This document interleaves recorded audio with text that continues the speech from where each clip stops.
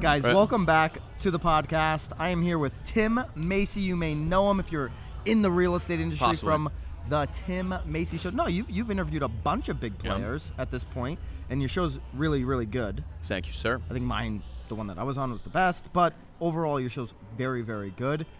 Thanks for spending some time with me, bro. Well, you're very welcome, man. You got the nice spread here. I had never to lure have... him with gummy bears and all this kind of stuff. A big gummy bear some guy. Wine. We've got pistachios. We're here, Anaheim, Tom Ferry Summit. Mm-hmm. We've met a bunch of times now, face to face. Yeah. I always enjoy all the interesting ideas, the interesting angles. Your EXP, but anyone that doesn't know who Tim Macy is, give him your EXP. You're doing the flips. Give him your whole little spiel. Well, for one thing, I'm always doing something new, which is probably not a good thing, right? I got shiny object syndrome to the death. I'll always be pursuing the next thing. Well, I think that's a lot of us that are entrepreneurs. It's just the infatuation of the next thing.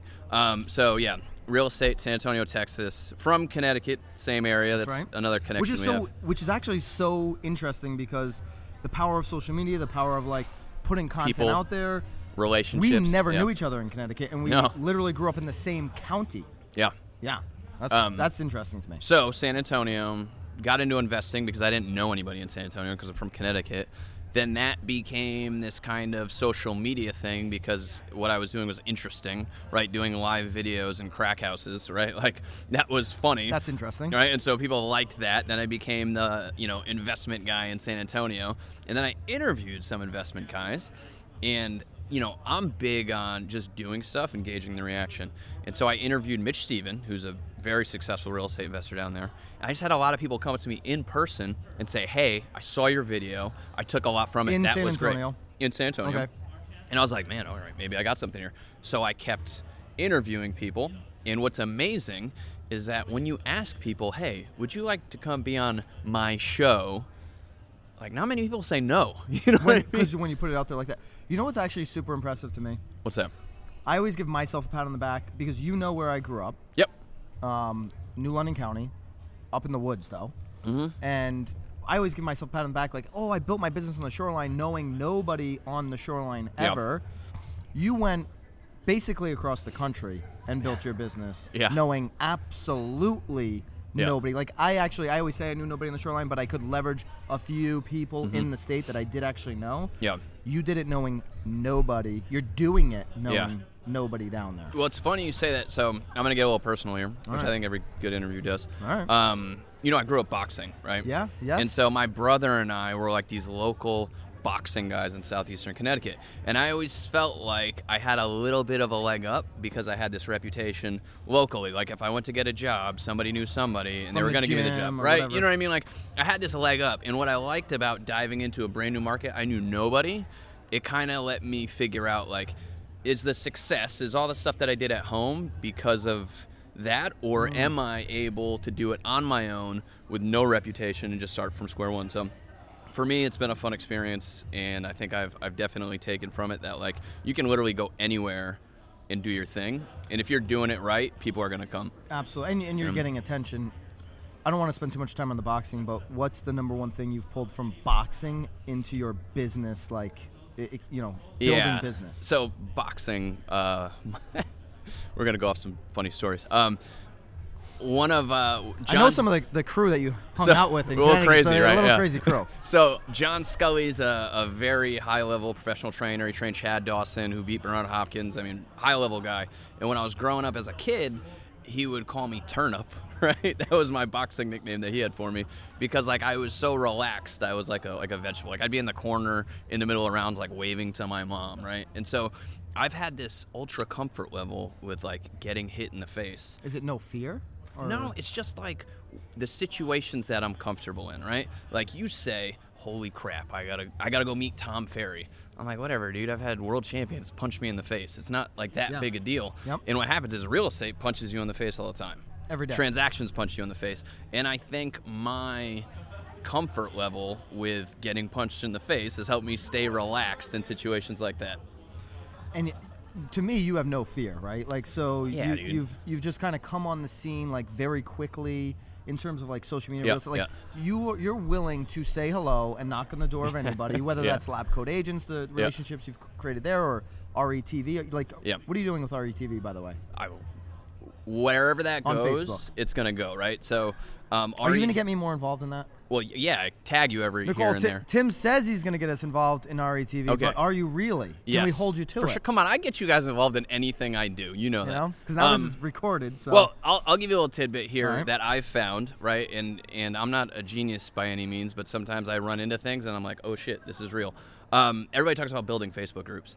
And it's not an easy thing to do, right? Because there's so many of them. So you talk about building a successful. There's so many of them that are big but are super weak on like how deep they are, right? Okay. Like on the real engagement, the real relationships. Yes. Like actually helping people, actually giving a fuck. So what we found was there's 1 million groups for real estate agents. So you want to go try to make a Facebook group for real estate agents? Good luck. There's already a bunch of them. Yeah. But what we found is that people that are in these Facebook groups, right? Like there's these comments in these posts that get all the attention, and they add no value, right? There's so much BS going on in these Facebook groups. And so, obviously video is everything. Everybody's talking about how video is everything. Right. So we said we're going to make a group for video. I actually think this is everything. Or right this, now, this is awesome too. It's the trifecta. We're going to make a group for video, and that's all it's going to be. There's no comment section arguments. Yeah. There's no questions you should ask your broker. There's no, recruiting. You're not going to, say...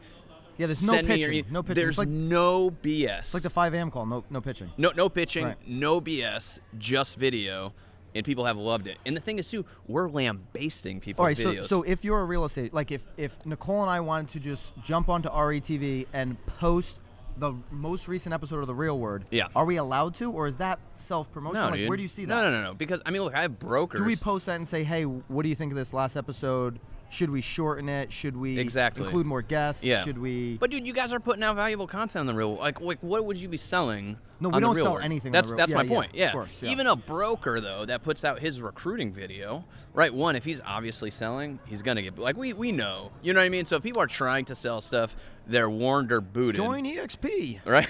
All right, here we go. We knew it was coming. But if somebody's trying to sell, they're out. But ultimately, a lot of our videos do sell. Our videos should be selling. So you put them on there, you're going to get feedback as long as you're not check out this video for my social media marketing course that's going on tomorrow. Then I'm like, all right, it's get the hell out of here. It's a safe place for agents to go and post videos and get feedback and learn, right? Yeah, and honestly, it's great to see a video go up and get horrible feedback and get, ripped to shreds. But all with love. With love, and the person that made the video go out and do another one the next week and do it better. And that, for me, is the reason we're doing it. Is one, sure, if the Byron Lazines who are doing good video can do it a little better, great. But for me, I want to have 1,000 agents that would never have gotten in front of a video camera if not for this group. That's my personal impact goal. Let's switch it up a little bit. All right, I appreciate what you're doing with the video world. Cool. But let's switch it up and let's talk about EXP. Oh! Just a little bit. Yikes. All right. We're certainly not going to turn this into a recruiting pitch or anything like that. What to you, because EXP is making a lot of noise. Yeah. Gary Keller certainly is not a fan. We saw that on Inman, surprisingly, this past summer in 2018. Yeah. There's a lot of doubters on EXP. We know what are they at? 1,000 a month? For new agents? Well, for new agents? We don't have any. I think I heard that number somewhere. Yeah, so I know there was a month where we hit 1,000 or came close to 1,000 or over 1,000. Whatever. That was a month. I don't know what their average monthly for this year is. Yeah. But we're over 100% year-over-year growth for the last 3 or 4 years. So what in your mind is the number one reason agents are attracted to EXP? Yeah. Well, I don't even want to do that because I think everybody's different. But the ones that are going there. What do you think? Kyle Whissel brought his mega team. Okay, so over. Kyle There's Whissel, some major players. who's literally, he's maybe in this room right now. I did just see him in the bathroom. My opinion is that Kyle Whissel moved over Whissel Realty, which is one of the most successful San Diego, great small company. brokers in San Diego, right? He moved it over because he realized the pipe dream of selling a brokerage for X amount of dollars. You're going to get a non-compete. Doing the exit, you're going to get the non-compete, you're going to get all that stuff. He said, look, I can do this. I can sell a brokerage and make, I'm throwing numbers out there. I can make $5 million a year or something on selling my brokerage, or I can make this a year in revenue continue share. To work. And continue to work. Own my and brand. do all, yeah, so For a lot of people that see it the right way, it's a better exit strategy than what's out there currently. That's for the bigger team leaders. And he hasn't exited, right? He's gotten that revenue share, that drip every month. What do you guys get paid a month on those Yeah, drips? It's every month. Getting those drips in every single month. So he's getting that, but he still owns his deal. He could pop out of EXP tomorrow and go back to Whistle Realty. No.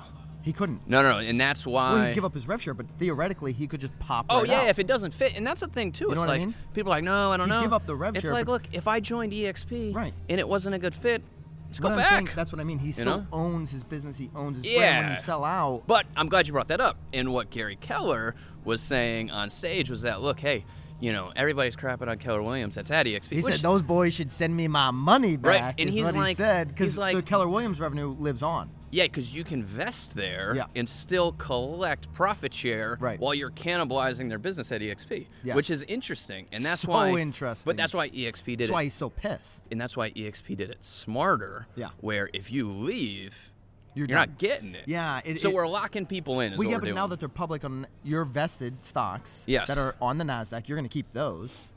Well, I mean, I can keep the stock. I can sell the stock. You can keep the stock. You're not going to keep your drip. You're not going to keep your. Yeah. So, well, you can keep some of it. So the other thing we have now, you're getting me into pitch mode. Really? I don't want to pitch. I swear I don't want to pitch. No, we're just breaking this thing down, seeing if it's a good deal. Okay, look. Here's the deal. Whether or not EXP is for you, because it's not for everybody. I'm not some super. I don't want to be super. There's no way it's going to be for everybody. Right? Yeah. There's no model that's for everybody. But the reason why it's different.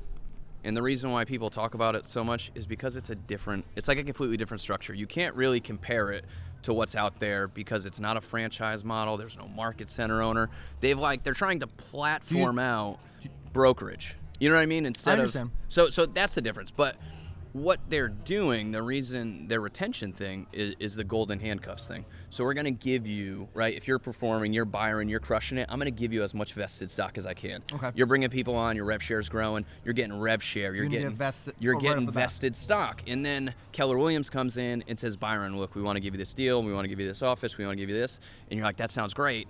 But unfortunately, I have like X amount of vested stock that I need to wait for. I've got X amount in revenue share coming in. I can't walk away from that. So I'm stuck, golden handcuffs, stuck at EXP, which I think is a good problem to have.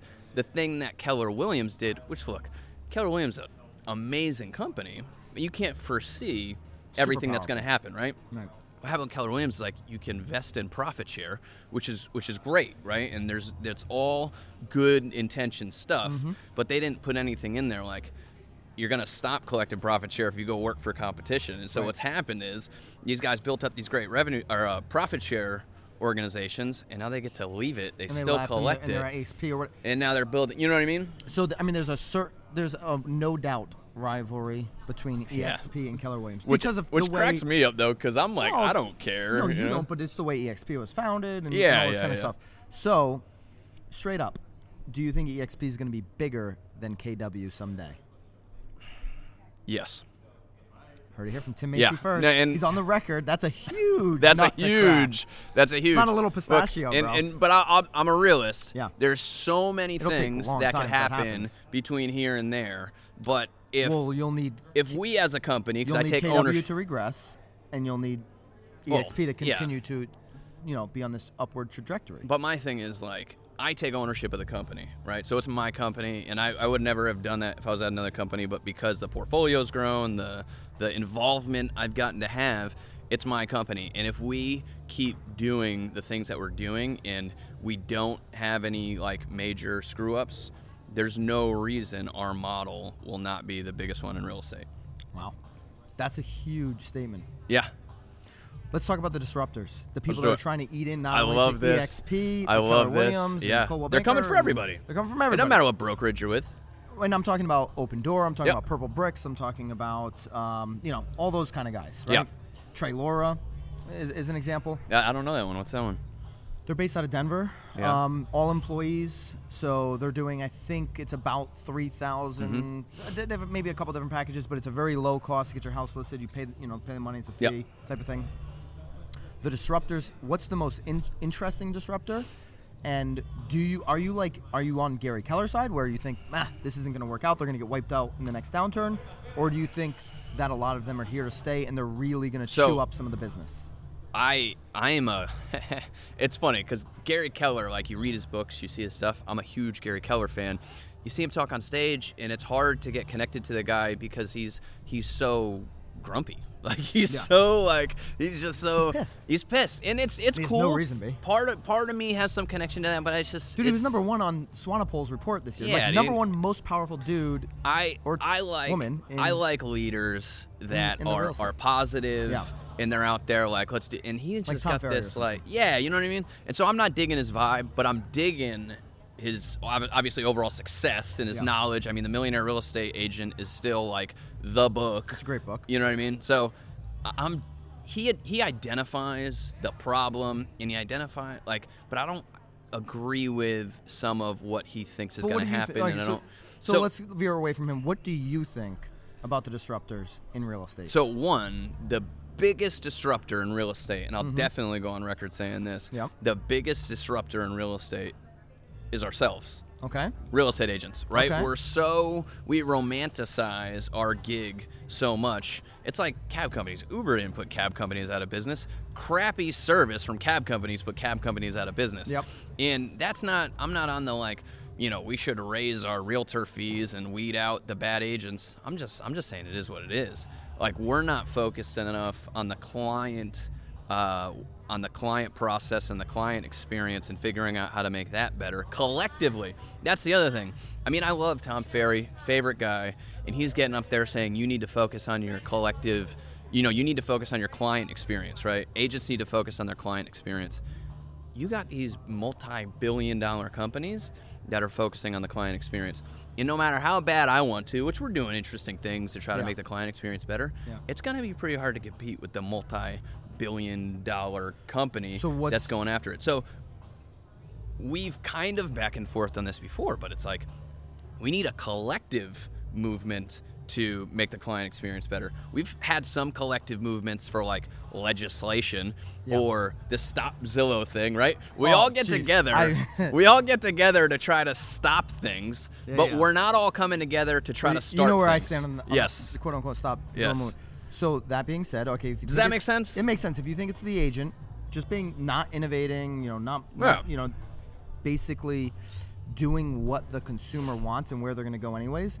What is the biggest problem right now? Like, what is our biggest issue right now, and how we're engaging clients or what we're offering clients and consumers? Like, what's their biggest friction point currently in 2018? They want simplicity, right? Like, give them simplicity. So everybody is worried about the open door, the iBuyer, the instant offers. Everybody's worried about the things for sale by owner. Like, look, give them all of the options that they want. Oh, you're looking for an offer in 24 hours? Fine, I'll get you 4. Yeah, I'm not worried about open door, by the way. I'm excited about, because I think open door is a feature that we're going to end up using, meaning... Exactly. Meaning we're not going to have to worry about sending a... think about it. Nicole just had a walkthrough today, and most of the teams here, we had a couple people back. We were trying to coordinate this walkthrough. Like, what about the lockbox being there and the client going through, because they've got the open door feature where they put their driver's license in, they put their information in. Now the buyer's already through the process. They probably already have their information in there because they probably took grandma over there to show her the living room, right? So they walk through the house at this point during the walkthrough, and they take the photos and they send it right to the attorney. I'm actually pumped about that because we don't have to coordinate that disaster of, let me show up here for a half hour and stand there while you get so excited on your walkthrough that you're buying the house. Now, granted, it might be a nice touch point for an agent to deepen that relationship, but do you necessarily have to be there and make it a huge coordination issue? And certainly showings, I think that feature of allowing buyers to access properties when they want is going to enable people that have the inventory to double end a ton of deals. So what you're talking about is, like, again, I keep talking about the fact that as agents, as an industry, obviously not all of us, we romanticize what we do, right? It's the showing of the house. Right, the showing. People want us. People don't want to deal with us if they don't have to, right? And nothing's 100%. Luxury, you're going to have to show these houses. Everything's different, You're not taking an $18 million house in Malibu like we walked through and put it online the other day, for open and you're showings. like, anybody can go see it, because that become disaster. Okay, so Blockbuster, right, did this study. Netflix was coming, and they did a study, and what they highlighted to shareholders was that we shouldn't worry about the streaming stuff because people still enjoy the experience of going to a store and they were so full of crap. They were romanticizing what they did. They didn't acknowledge the fact that people may want to cut out the store. People may want to. Do you know there's one Blockbuster left now in America? There's only one Blockbuster. Where's it in at? America. I can't remember. It's in Alaska or something. It is. Yeah, it's in Alaska. Yeah. There's one left. Yeah. Super crazy. But here's where I think it's going to go. You have the app that enables you as a buyer to go into the house, right? Now, if you do it right as that listing agent, you have the inventory. Maybe there's an iPad waiting in the house. So you've now toured the house.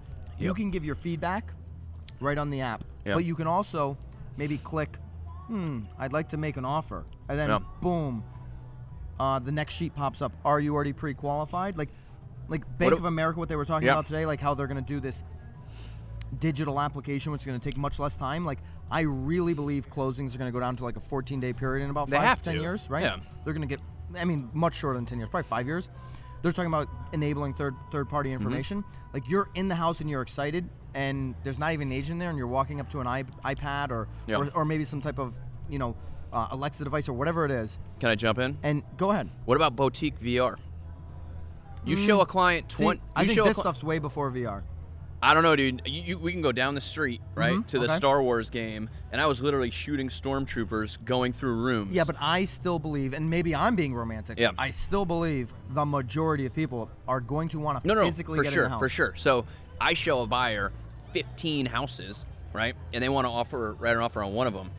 Boutique VR, small little space they put on their thing, they can go through 40 homes and pick the 3 that they actually want to go see. You know what I mean? Yeah, absolutely. So I just think... I think absolutely. So you're talking about a lot of stuff, right? What I think is, like, perfect world, which the chances of this happening are very small. Perfect world, we as an industry talk about NAR, we talk about having some... Because, look, there's disruptors, right? There's the Open Doors, then there's Zillow over here, and then there's this circle of NAR and all these hundreds of brokerages and hundreds of MLSs that just fight with each other. And that's why we get taken out. Is because none of us are collaboratively coming together as one singular organization and coming up with any of these solutions ourselves. So instead, they're gonna kill us, and that's why it's gonna happen. If we collectively identified the things that you're saying, right? Like, we should adopt this open door thing where buyers can just look at houses whenever they want. We should adopt this instant offer thing. We should become the iBuyer instead of letting the iBuyer take all our stuff. And then as a singular organization, we take the millions and millions of dollars that we send off to NAR. I mean, we talk about NAR dues upping all the time, and I get pissed off about it. Not because I can't afford. They got approved to go up, but not because I can't afford to pay more. Just because it's not like it's going to help me out. Because you've seen them spend hundreds of $1 millions on things like RPR. Which, oh my god! And I mean, I posted it in a Facebook group, and a lot of people are using it. I've come to find that a lot of people are using it. When I go into my marketplace, Connecticut, there's not accurate information. Why? Why is there not accurate information? They probably just don't give a shit about Connecticut. No, but I mean, I don't know. Because you have RPR, and then the information has to go to like the local board, and the local board's got to approve the thing, and then it's ridiculous. The bureaucracy is ridiculous. Redfin has made one site that works across the country, right? Yet we have 700 something MLSs. Oh, I understand. I'm ranting. I don't mean to rant. No, I get it. But you brought up Redfin, and here's what I see right now with Redfin. Are you putting time constraints on this? We are, because we have Tommy Toole coming up next. Oh, well, we can roll till he gets here, you know? He's going to be late anyways, those Philly guys. So, yeah, those Philly boys. They roll tough. He'll throw you right out. Well, I was talking to him last night. I think he's good. Redfin model originally was like, we're going to have employees. Yeah. But they're doing a lot of agent partners. Yes. Why do you think? Oh, well, because... You think it's just now that they're public, they have to keep the profits up? Well, no, I mean, look, I or have just a lot trying to infiltrate more markets? Yeah, I mean, the employee model probably doesn't work the best, right? And so they're going back to more of the partner model. But what does work great is their website. Yeah. The fact that they can schedule showings right through the website. Zillow works great in the fact that you can click the button and you're talking to an agent within 60 seconds, right? Like, that is what we, as an organization of real estate agents, need to be doing. On a micro level, yeah. No. That's the problem. We're all doing it on a micro level, in our teams and we can't and in our hang. brokerages. We can't hang with the big dogs because we're all trying to do it individually instead of having imagine if we had one organization that everybody wrote a check for hundreds of dollars to every year. Can you imagine if we had that? We don't have that?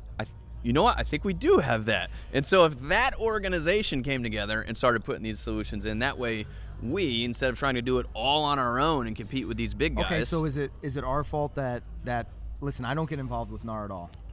Is it our fault that we're not getting involved and spending the time there? Or is it no, yeah, honestly, I right?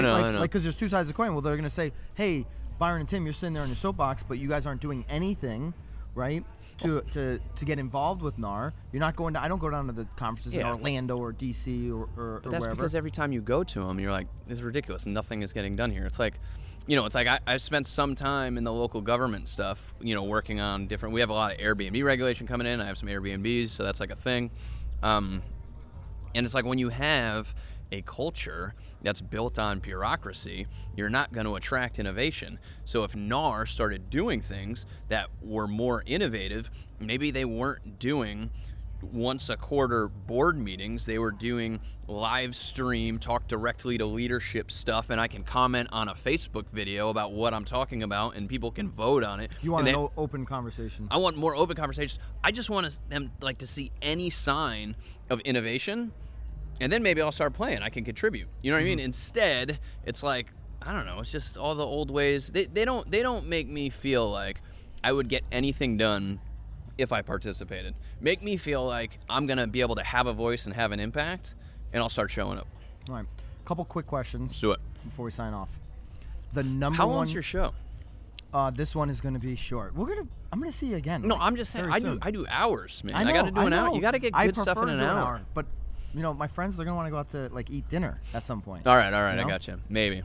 I'm not buying it, but whatever. What's going to be the best investment for somebody? Because you do investments, you do Airbnb, some flips, that kind of thing. Yeah. What's the best? If somebody wants to invest in real estate, what's the single best investment going to be over the next 3 or 4 years? Oh, jeez.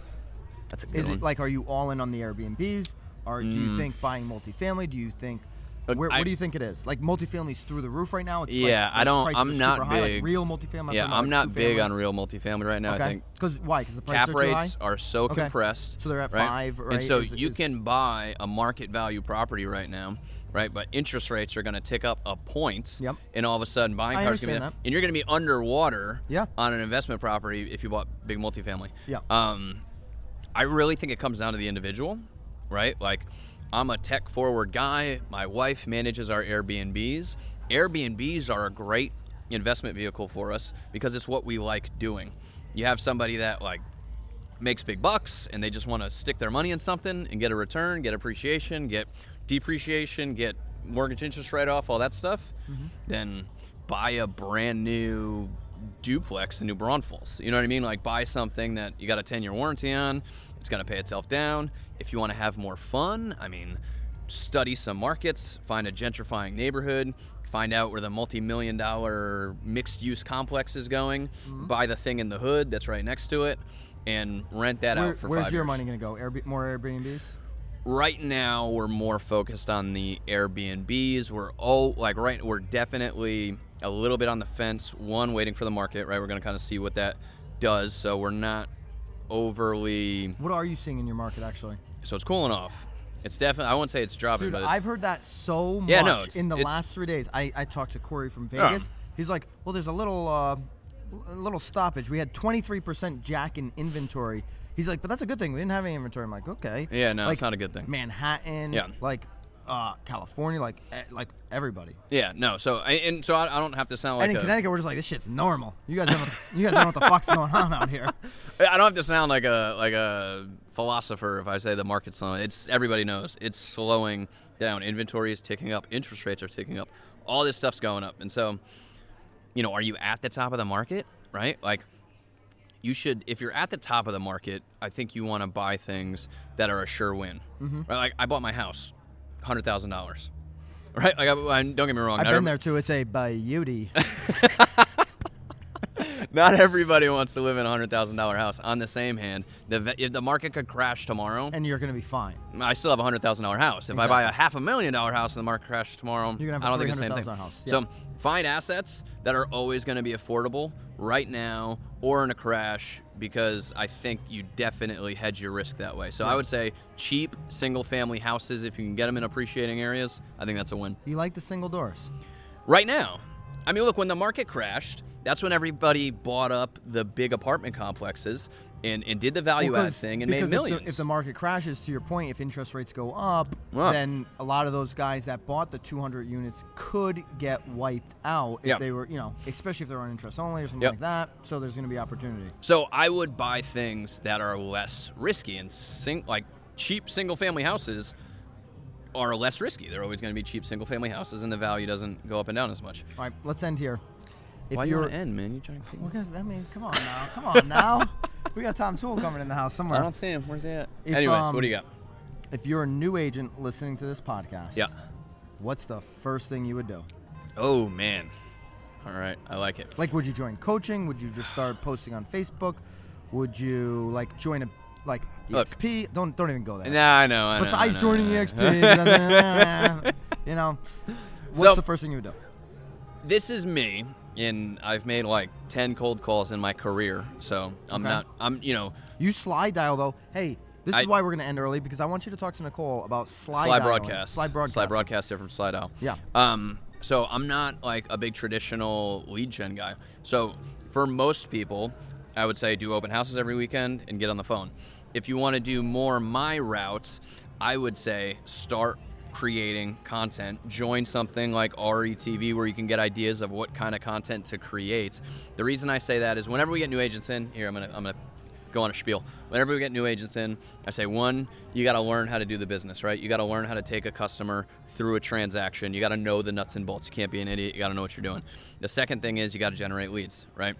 You got to do open houses, you got to do that stuff so you can get buyers in the door so you can close deals and pay the bills. The third thing is, which I think everybody should start on right now, is building your personal brand. Okay. Because when open door becomes the thing, you can sell your house in 2 seconds and buy the next one in 2 days, right? There has to be some reason that people are not going to use open door and they're going to call you. And for me, I think that's your personal brand.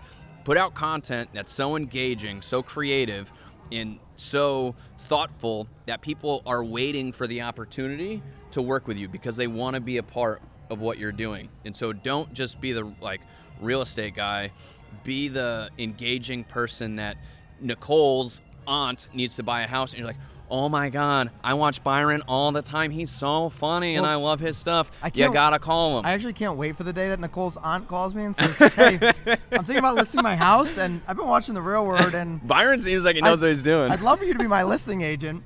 Actually, I got a bonus question. What do you got? In 2025, what are the commissions going to be in America? What is going to be the average real estate commission in America in 2025? All right, so I'm not going to give you a straight answer. But just pick a number. I will say, I think things will change, right? Like QuickBooks. I don't need a bookkeeper, right? I do my stuff on QuickBooks. Your book's not big enough if you don't need a bookkeeper. It doesn't necessarily mean. Hey, we were talking about that. We were talking about Kyle Whissel. Kyle Whissel in the house. It doesn't necessarily mean I'm not going to have an accountant, right? Because I want to know how this new tax law affects me. I want to know how much expenses should I take. I want to know. I need a consultant. I need somebody to give me that high level knowledge. I no longer need somebody to open the door for me. I no longer need the BS. What do you think the commission rates are going to be? I don't think the commission rates are going to be what they are, but I think it's going to be more. They're going to be higher? No, they're going to be lower. But I think it's going to be more. Your job isn't going to be running around and going to an inspection for 3 hours. Your job is going to be pick apart maybe 30% of what an agent does day to day. Yeah, and you're going to be a consultant. So then your commission could theoretically be 20 or 30% less. But I should be able to do 300 deals a year because you're going to fly.